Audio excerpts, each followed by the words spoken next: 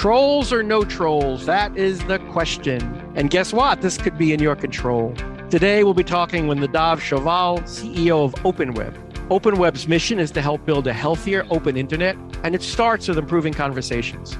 But this is more than my troll alert. With some of the big providers out there collecting gobs of data or inhibiting the collection of gobs of data or regulations coming down the pike, Nadav and I are going to be talking about something that you're going to hear a lot more about: first-party data. First-party data is relevant to publishers, advertisers, and yes, consumers. Maybe brighter days lie ahead. I'm John Pryl, and welcome to Georgia's Impact Podcast. Nadav, welcome. Thank you.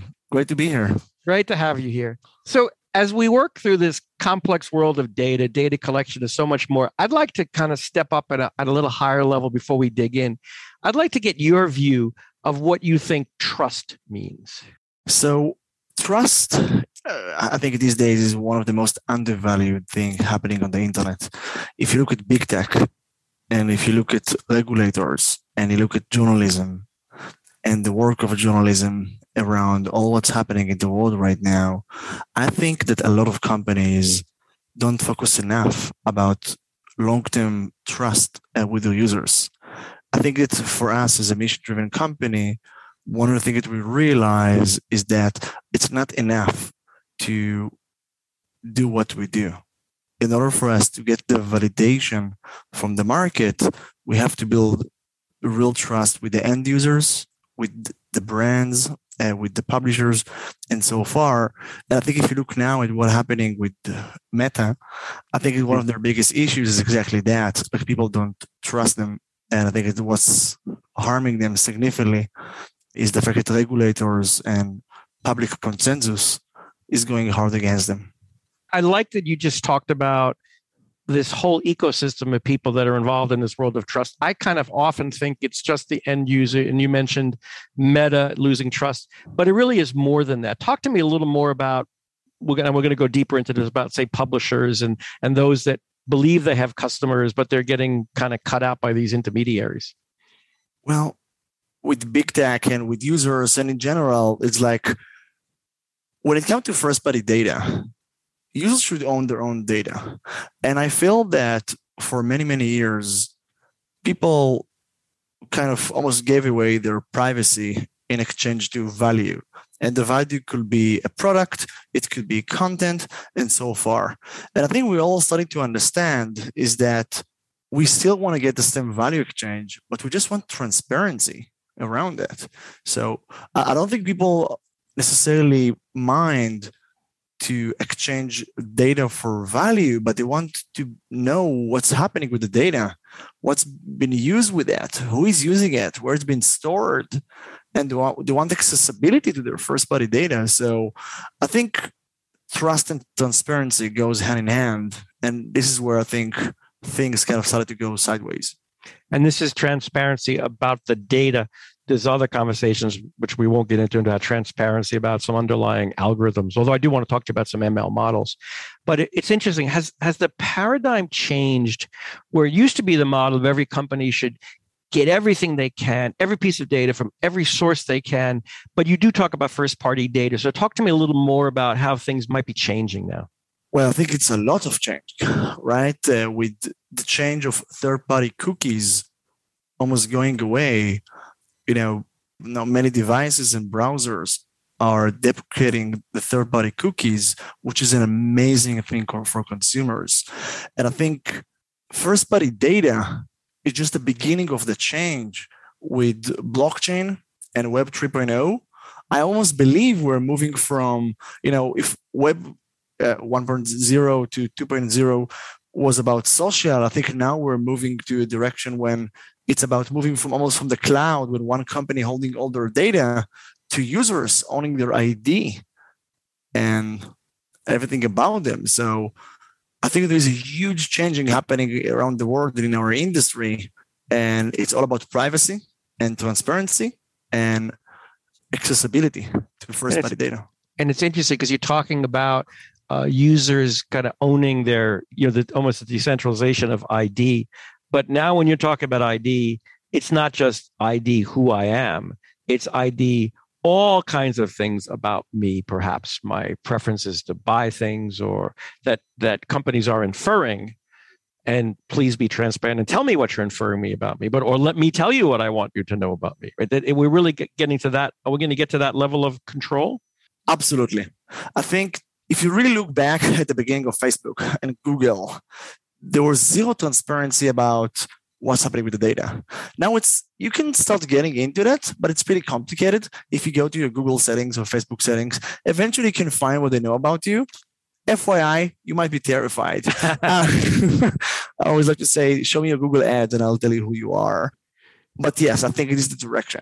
I think that hopefully sooner than later, good tech companies will allow users to have full ownership over their data, their preferences, their history, and yes, their personal identifier known as user ID. Nice. So let's talk about publishers and advertisers. So we'll start with advertisers. Kind of my view is, of course, and this is what we've been talking about, we're moving a little bit away, hopefully, particularly with this meta issue, with targeted advertising becoming harder. So what happens to advertisers? Are campaigns going to change? And of course, get me to what might be considered conversational-based advertising. Tell me what I'm talking about, and now you can learn more about me, just like you can learn more about me from what I search for example. I think that online advertising was this word when brands wanted to reach consumers. And publishers, content creators try to do this value exchange of people coming to their websites, consume content, and in exchange that they monetize against it. The issue is that publishers did not have first-party data relationship with their audience, so they had to bring poor advertising capabilities to their website. And that's why you see that the open web, the internet, is having this quite a bad user experience, bad ads, bad UX, poor performance, and so far. And I think where it's shifting right now is both brands and publishers are waking up and say, oh, for many, many years, we gave up all our users to social media. People came to New York Times to read the content, but then they went to Facebook to talk about it or to read it to Twitter. And now when cookies are gone, they started to realize that it's all about the relationship. They have to build this first-party relationship with their audience in order to flourish and allow advertisers to create high-quality campaigns like social media on their websites. This is interesting. So let's stay with, I was going to pick CNN, but let's stay with the New York Times. So New York Times writes articles, and you're right, there's not a lot of interaction and comments, and more often than that, they might shut comments down. It's not an inviting site to go chat. And I hadn't thought about it. Yeah, they go to Facebook to talk about an issue, and they should be staying on the Times website to focus and talk about that issue. At the same time, we have an advertiser. Ford has an electric truck. How do they come together? If Ford wants to acquire audience, they have a lot of options, right? They could do it on YouTube, on Facebook, and TikTok, etc. If they would like to target the open web, they need the ability to create an audience to target them. So they would like to know people that read about these things and talk about these type of things. I think so far, the way they've done it was with third-party cookies. So people are going to drop a cookie on your browser. They're going to see your browsing history, and based on that, they will create a campaign. Now, when all that is gone, they got to give you some level of value to get your consent. Mm-hmm. So what I love about these changes, there is a much more transparent and clear value exchange. So in order for New York Times to allow Ford to target you, they need you to give them a consent. And for them to get a consent from you, they must bring you value. And that's why the internet is changing right now. And that's why they care so much about value exchange and a first-party data relationship with the audience, which means they want you to stay on their assets. They want you to engage, to provide consent. So then afterwards, they can bring the brand and the advertisers to target against it. So if the New York Times, I'm really learning this is so interesting. It is so different from cookies and somebody inferring that I might want to buy an electric truck. But there's an article about electric vehicles and trucks versus SUVs or whatever. The Times will have that first party data with me now. right? The Times now owns my data, not Facebook, not Google, right? The Times has it. And they could turn to their advertisers and say to Ford, would you like to play? Is that how it works? There are different ways to do that. Some of them are more automated, as known as like programmatically. Some of them are more like direct. But in the end of the day, the same basic way of doing it, it's about getting unique first-party data from users that are willing to exchange this value, to provide email, to do that in exchange to something, and then create a segment of audience and target against them. So basically, yes. But they do, that's interesting because they're now doing the segmentation with my permission. So they're learning about me. They have my permission. And I've always heard people say, look, I don't mind people spying me because I'm getting stuff I want, but would much prefer to give you permission and say, here's what I want you to know about me. And now you can target me with electric vehicle information. Exactly. It's almost eliminate middlemans which are, in some cases just bought your data without you to know. And it also eliminates some of the negative effect of big tech manipulating your data, reselling them, or buying your credit card information, for example. So I really believe we are going into a much more transparent internet. And I think it's a great thing for consumers. I'm going to create your value proposition, which I'm sure you've written many places, but I'm just as part of this conversation, here's where I'm going. The disintermediation of the publisher is going away. They don't need to go through Facebook. They're going to be able to work directly with consumers and do better. And the advertisers, I would find more value because it's a much clearer description of the value as people opt into this world, as opposed to everybody knows that, I shouldn't say everybody, but there is obviously tremendous discussion about what percentage of ad fraud is out there and bots are out there. That all goes away now. The advertiser knows through its relationship with the publisher and the publisher's relationship with me. It's much more direct. We're getting rid of its layers of not only just middlemen or middle people, but we're actually getting rid of layers of obfuscation, so to speak. It's clarity from beginning to end. Exactly. I'll take it. No charge for that. So let's get into really open web and conversations. I'm fascinated by this. So talk to me more about what's a healthy conversation and why conversations matter to you and open web. So conversation really important for me is because this is almost like the story of my life. As a kid, I was diagnosed with a disease called Kawasaki. Well, I'm healthy. It harmed my fine motor skills, and until today, it's really hard for me to write down with a pencil. So I got computer in the age of 6 or 7. I started to program, and I was building chat, messaging, forums, and stuff like that. So for me, online communities and online conversation is a huge part of my life.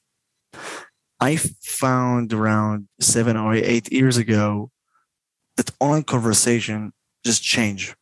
A lot has changed. I think maybe 15 or 20 years ago, it was just more almost naive, but online conversations were significantly better. And now it's getting to the point when there is so much personal attacks, racism, hate speech, bullying, and so many different types of activities, which obviously they've been there, but not at this scale. The open web, the internet, big tech, doesn't matter where you go, Reddit, Twitter, Facebook, became very, very toxic. And we feel that in the world when people want to exchange ideas and want to share information and create communities online, it's a beautiful thing and it's an important thing for society, but it doesn't have to be as toxic. It doesn't have to be. We don't have to create algorithms that promote extreme. We don't have to reward experience when people feeling that they have to, find a side. It's okay to disagree. It's good to have debates. It doesn't have to go to personal attacks towards an individual, towards groups, minorities, and so far. I just think that the internet is going to a place which is a little bit negative in the past few years. And I think we saw it during the pandemic as well, where we all want to engage online and just online conversation. It's always like me against you and you against us. And we just feel there is a better way to do that. So that's my long answer to, I really feel conversation matters. It's really important for me on a personal level because almost I took the story of my life. And I just find that big tech are not doing enough to make it better. So this requires moderation, maybe human moderation and or tech moderation. So how do you help? How do you do this? So we started by creating guidelines, and we have what we call like global standards. Global standards, which we design and build together with academia and different experts, of where is the line between moderation and censorship. And after doing that, and it's on our website, you can see it there. But once we define where is the line and what are we allowing and what we are not allowing, we started to build different technologies and algorithms. In the core, OpenWeb is an AI ML company. We build different algorithms to detect different activities. When we say, for example, racism, unfortunately, there's different type of racism. When we say toxicity, there are so many ways to be toxic. When we say attack, there are so many attacks. So for each one of these behaviors, we have different algorithms to detect it automatically at scale. For example, during 2020, we realized that there was a massive increase of what we call white supremacy activity across the internet. So we build an algorithm to detect white supremacy in our system automatically. And so far, it could be about attack of a user, it could be about shaming, it could be about many different things, bullying. We believe there is a way to automate it in a scalable way that allow people to have much better conversations. So we started with ML. The second thing is about rewards. It's almost like, the carrot and the stick. We believe that most people are good. So we create incentive mechanism to get people to be more thoughtful and civil to each other. And what is it? I never thought about the carrot at all. So tell me more about that. That's really neat. So when people are talking in the system, we try to reward them. So let's say you write something that might not be aligned with the guidelines. We might just tell you in real time, hey, are you sure you want to send it? The community might not allow that. And we made a research with Google and Wall Street Journal, and I think more than 30% of the people that get this nudge change their opinion, and the comment will go through, just for example, without it go to the algorithms. Also, we have different type of reward systems and deep gamifications with the actual value. So the more civil, the more thoughtful you are, and the more value you bring to others, the more exposure you get. And is it also fair to say the more I participate and chat, the more you learn about me, which isn't necessarily a bad thing, but I'm curious if that's part of the first party data you're collecting about me? It's part of that, but it's not about just knowing more about you. We call it reputation. Mm-hmm. So we want to make sure that you are trustworthy in the system. And we want to know whether you have knowledge about what you just read. Because we find also on Twitter, a lot of people just like sharing an article without knowing the content. So we actually want to know that you read the article, that you understand the topic before giving an advice for someone else, just for example.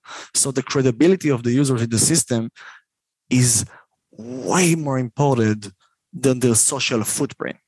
Like how many followers they have. So it's all about, do we trust you?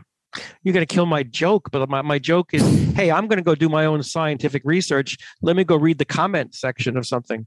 But you're going to fix that. Yeah, hopefully. Right? Let me ask a question about comments, and have you tell me if they're different. Comments are different than conversations, or do you view them as the same? I like this question a lot, actually. So I feel that the legacy commenting systems, it was about comments, right? Yep. Someone would read something or find a product and throw a review or read an article or a video and just like say whatever they have to say. I think what we are trying to do, and hopefully we're doing a decent job, is to turn this into conversations. I love it. When comment is me just saying something, conversation is a group of people sharing opinions. They might disagree with each other, but they're having a real conversation. I think I love that evolution. It's interesting. I was just reading a piece in the New York Times. A reporter with her husband's permission, by the way, tracked the living heck out of him. She used air tags, tiles, an expensive GPS system, all kinds of issues of what was warned as being illegal and the sophistication of some of these things. But at the end, you could buy some of this stuff on an e-commerce site, and right there in the comments were, hey, you want to track your spouse, you could just do this. And it would be much better to turn that into a conversation, and maybe even have you talk about the advertisers or the publishers participating in that dialogue. Do you see that? Do you see others helping turn that comment into a conversation by not just having people, but having entities like publishers and advertisers engaging? Yeah, just before I answer, I'm wondering if your wife knows that you read this article. She does not yet. Probably come up at dinner. So to answer your question, I think that this is the point. Can we allow trustworthy storytellers, publishers, to host meaningful conversations? Because we almost feel that conversations on social media are in many cases going to extremes, and we feel there is a way to create much healthier dialogue on their websites, on their apps, etc. By the way, sometimes together with the journalist, with the editors, etc., which also will provide them information for potential follow-up investigations in some cases and stuff like that. So, yes, definitely. So, I opened the podcast talking about trolls. There's an element of people identifying themselves or hiding themselves behind some dumb handle. Is there a difference between being a registered user and kind of being anonymous? Yeah, of course there is. And we believe that over time, it's not just about anonymous or like being registered. It's about allowing people to represent whoever they want to be.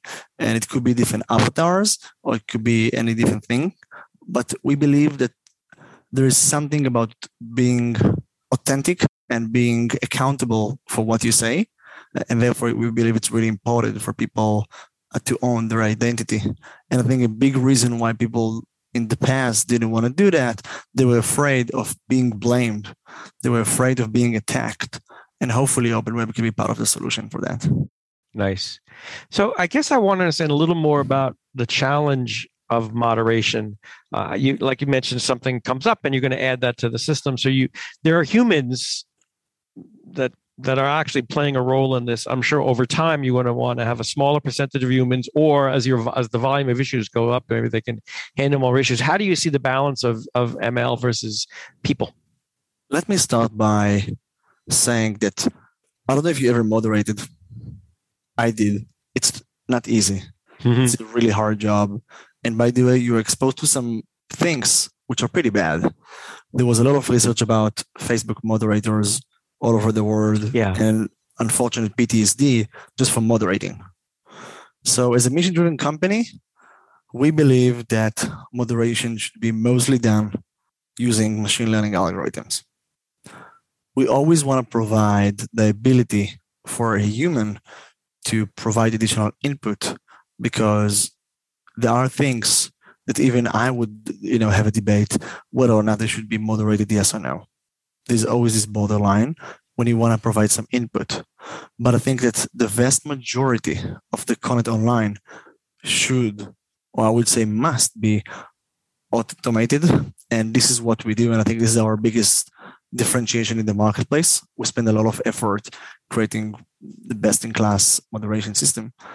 And we always want to allow the people, the users in the community, to provide their input. And we call it like a crowdsource, which is very close to like Wikipedia and stuff like that. Nice. The evolution of Wikipedia from how many years ago, telling every high school kid, don't go to Wikipedia because you don't know what's there, to the system they built in place with moderators and validators and requiring sourcing. It's a great evolution. So if you're hanging on to that Wikipedia model, I think that's tremendous. That's a great model. Yeah, I think they've done a tremendous job for the internet to prove a point that people could be trustworthy if you're building the right mechanism in place. Beautiful. In terms of what you would tell your advertisers and or publishers, what can you measure for them? What can you help deliver to them. I think about in when I put my marketing hat on, it's not clicks. I want to see people dwelling on my content, for example. So dwell time might matter to me. Page views might matter to somebody else. What kind of information can you give to both your advertisers and publishers to kind of show that you're working really well for them? I think that it's so, kind of basic almost. So I'm sorry if it wants it too fancy, but users, we want to stop looking at page views and talk about CPMs and talk about impressions. We want to talk about real, registered, active users. We want to talk about actual value exchange, which means people that are actually wanted to be part of the community and wanted to engage. When we look at the lifetime value, the LTV of the community on publishers vs non-community members, the numbers are just astonishing. It could be like 17, 20 times more. So when we go to brands, we tell them, now you have the ability to engage with the best users of the open web and with the most passionate and engaged audience, but actually a registered engaged audience and not a cookie. And I think for publishers, it's even better because we tell them from now on, you don't have to rely on Facebook. You can build your own community and have the first party data relationship with your audience. So it's really about, I don't want 10,000. I want the right 5,000. Or maybe these numbers don't make sense, but you want to give me, the publisher, and me the right set of customers that I can spend a lifetime with, so to speak. Exactly. It's about making them more sustainable. And because a big part of our vision is to make the open web, not our company, the open internet, the term, to become much more sustainable and less relying on big tech. Because we believe that both e-commerce, brands, publishers, they are the vast majority part of the internet. If you look at Comscore, SimilarWeb, the internet is very large and most of it is not big tech. So can we create a world when both brands, e-commerce, publishers, etc., can coexist commercially, sustainably, without relying on Google, Facebook, and Amazon? I believe that yes. Nice. And I see it is the word churn. Although when I think of churn, I think people that were using a product and churning out, and that's a bad thing. And now I've got people engaging with me as a publisher. Churn matters. It's a slightly different view of churn, but it's still, you want to obviously keep churn down. It's still churn. It's just a slightly different view of churn, I guess. Exactly. But I think more than anything is about publishers always had a relationship directly with their audience, right? Back in the days when you get the print edition, for example, you would be subscribed and you would get the actual newspaper to your home. So they have this direct relationship with you. And when they, pivot to digital, they started to more and more rely on Google, more and more rely on Facebook, more and more rely on Reddit and Twitter to have the relationship with their audience. And they became less and less independent. That's right. So we have to get rid of disintermediate, go back to put the paper in front of me, the physical paper in the little blue, New York Times in the little blue bag, had ads in it. We still want to be at that point, but what we're going to put in between the article and an ad, because obviously we can do things smarter in this internet world. You're going to put some conversations in the middle and some user knowledge in the middle of this, and then then Times can provide more value to me and provide more value to the advertisers, to my Ford truck, wherever we're going to go. Exactly. So let's just wrap on this a little bit, since we sort of drifted, or we had a nice, opened a little bit of identity. We did trust. I'd like to get a little bit of privacy. And of course, we've been swirling around this sad, toxic internet culture to kind of close on where we are with all this stuff. What do you think's important in this new world? And you talked about knowing who the users are, and I know there's an OpenWeb registered user. So kind of wrap it all up for me as to where you think all this is going to go. Here's my view. I think in 5 years from now, the internet will be a very different place.